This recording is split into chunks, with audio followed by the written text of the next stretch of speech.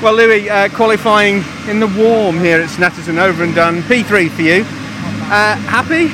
Yeah, obviously can't really be too mad about a P3. To be fair, the car was really good. Obviously Dion's on P1, so yeah, I knew the car was good. Didn't really quite get hooked up in practice yesterday, but I knew that coming into qualifying we'd have a shot, and we did have a shot. We were only half a tenth off P1, but unfortunately a bit of a mistake cost me some time. So it probably could have been P1. But at the end of the day, I'll settle for P3, and I can race from there, and hopefully aiming to at least finish in the top 3 or even go for a win in the races coming up.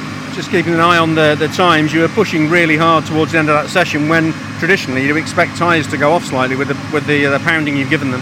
Yeah, the tyres were able to hold on for quite a few laps, so maybe we could have gotten a bit more out of them a bit earlier on. I'm not too sure, but overall, yeah, I think the car was really fast, and it was 100% good enough for pole.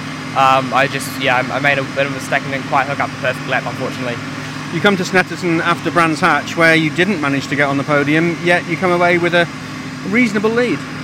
Yeah, Brands Hatch was it was definitely tough. I think at some point in the season everyone's going to have a bad round, and unfortunately I'm hoping that was the only bad round. But yeah, qualifying didn't really go our way, and especially around Brands Hatch, but around any track in these cars it's so hard to pass. But also I did make a couple of mistakes. I had a shot at the win in race 1, but didn't quite get it hooked up. Just had a bit of contact, which was a bit unfortunate. So, but no, I'm looking to just put Brands Hatch behind me. Looking to, obviously now we've got a good qualifying. It's making this weekend look a lot more promising, but just keep it clean and stay out of trouble, and it should be a good result. Just finally, you've shown that you can come from the back of the grid to the front of the grid in race conditions. Coming from the second row, piece of cake.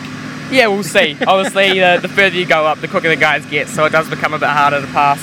But no, I think we're P2 in the first race because my second quickest. So, if I get the start, take the lead, hopefully that's the goal. If not, I'll settle for a top 3. And I guess at this point in the championship, I just need to be getting consistent points finishes. But yeah, that's all I can really do.